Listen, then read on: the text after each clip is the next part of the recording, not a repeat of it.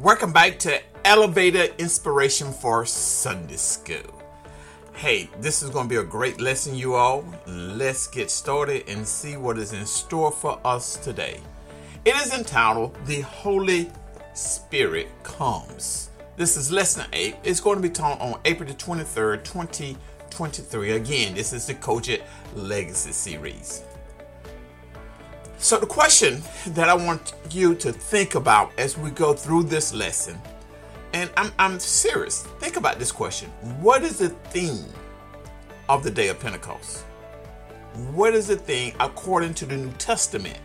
The theme, what actually happens on this day, and what is the significance of it? We actually have 3 outlines. This is taken from Acts, the 2nd chapter. And before I get started, I believe that this right here, I personally have heard this preached so many different times. So I want to come at this lesson from a different angle. Okay? So let's focus on it. First is the power of agreement.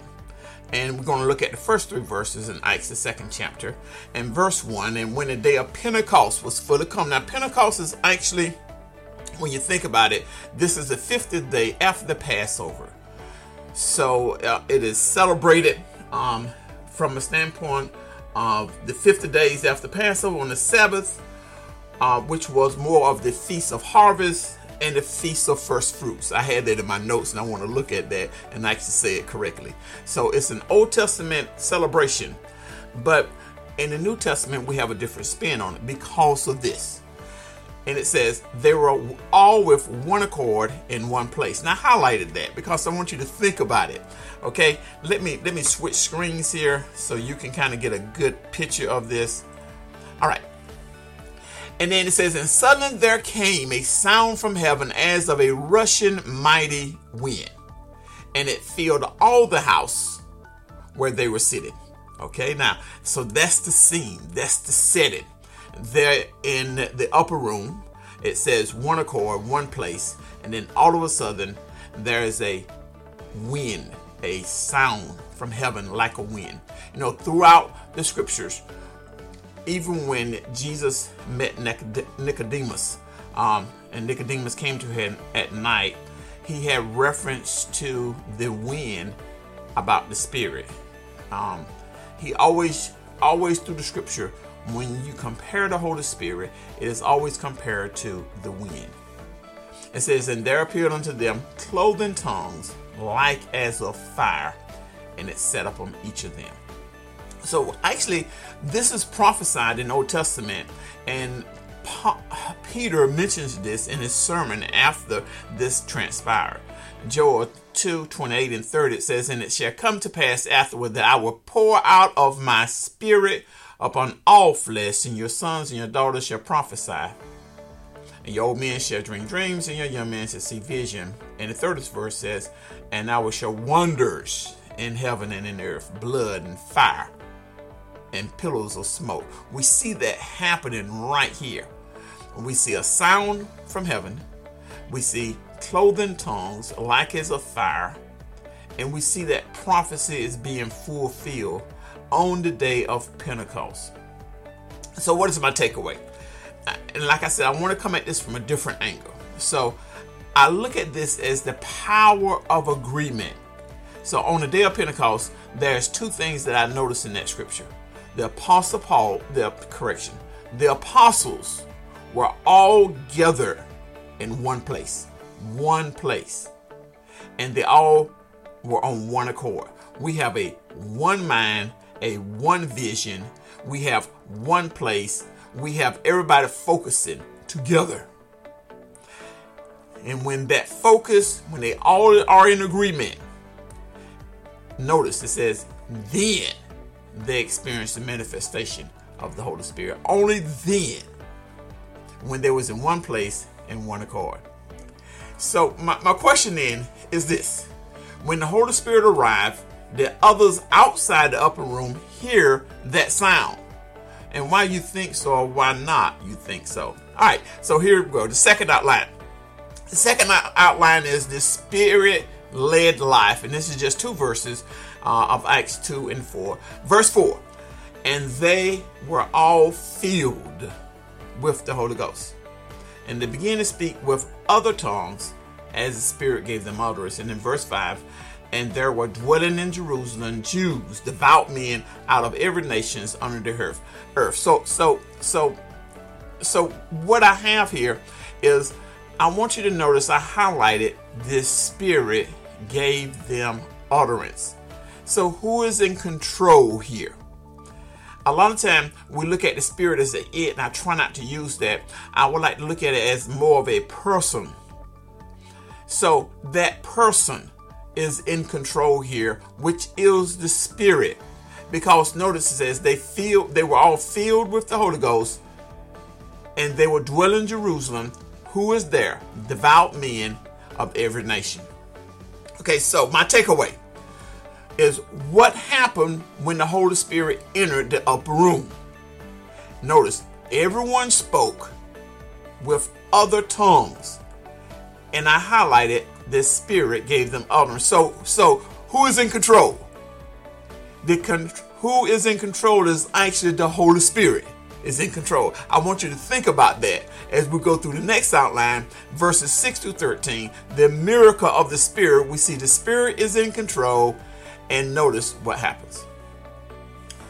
And now when this was noise abroad, the multitude came together and were confounded, because that every man heard them speak in his own language. And they were always amazed and marveled, saying unto one another, Behold, are all these Galileans? In other words, and I'm from the South, so I have that Southern accent, that Southern drawl. Those individuals had that one accent. You know, either they spoke Aramaic or they spoke Greek. Greek was the common language. Aramaic was more for, don't want to say the poor people, but the lower class. It was the original language. Greek, the Romans took over, and the more prevalent language was Greek. Now, I want you to notice, it says in the next verse, and how hear we every man in our own tongue wherein we were born.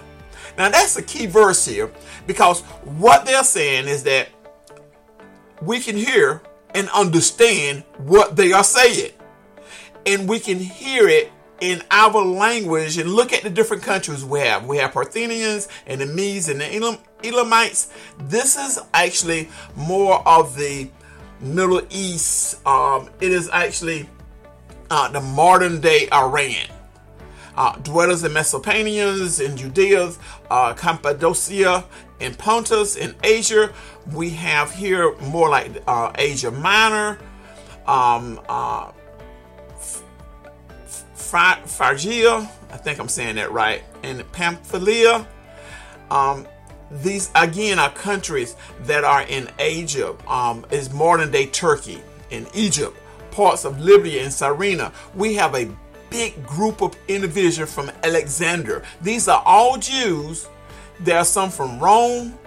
They are all Jews or proselytes. Proselytes are people that were have taken on the Jewish language, our customs, and are walking after Jehovah. Greeks and Arabians. We hear them speak in our tongue the wonderful works of God. And in verse 12, and they were all amazed and were in doubt, saying one to another, what this mean?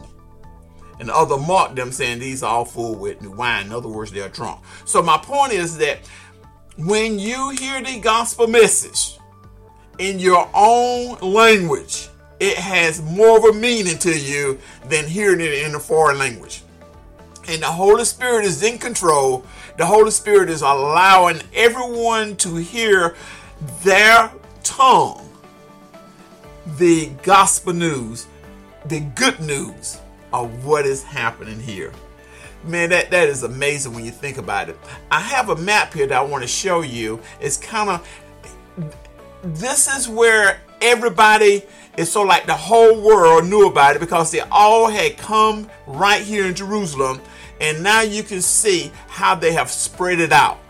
These are all Jews in Jerusalem for the day of Pentecost of the feast. Oh, but what was that feast called? But anyway, they were there to celebrate the day of Pentecost. Okay. We have people from Egypt, from modern day Libya, from Arabia.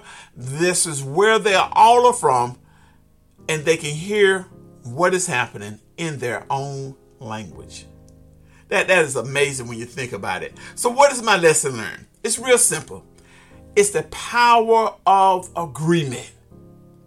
It's more promising than one can realize. Think about that. The power of agreement is more promising than you can actually realize.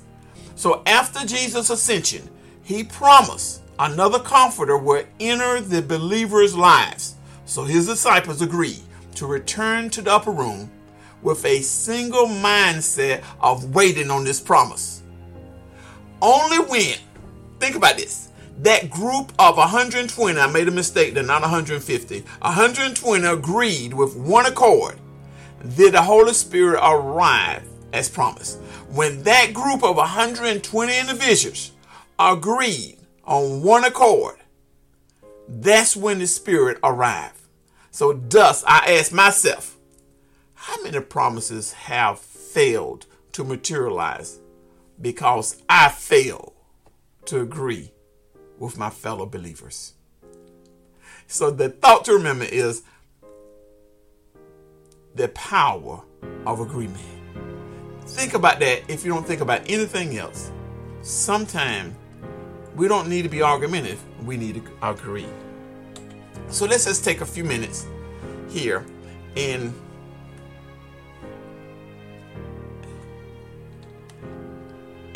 reflections. Okay? The memory verse was, and they were all filled with the Holy Ghost and began to speak with other tongues as the Spirit gave them utterance. Now, I really focus on the control of the Spirit. On the day of Pentecost, I think the theme of that day is allowing the Spirit to control. Don't allow Mickey, don't allow yourself to control, but allow the Spirit to control. The scripture said, don't grieve the Holy Spirit. In your lives, the Spirit of God is there, and allow the Spirit of God to be in control. And when we are in agreement, the power of agreement, it says when 2 or 3 are assembled together in his name, when there is agreement together within the body of believers, then the Holy Ghost can work. Think about that this week. I'll think about that during the Sunday school lesson. Now, let's take a few minutes here in prayer so we can discuss this. Father in heaven, I just want to thank you for this opportunity. When I think about your plan, how awesome it is, and how you allow it to unfold with your Son dying on the cross for our sin, and then allowing the Holy Spirit to come to dwell among us, to comfort us, to sustain us. And now we are about to do your work, and you have strategically placed us as the Holy Spirit guides to do kingdom work. For we thank you. In Jesus' name we pray.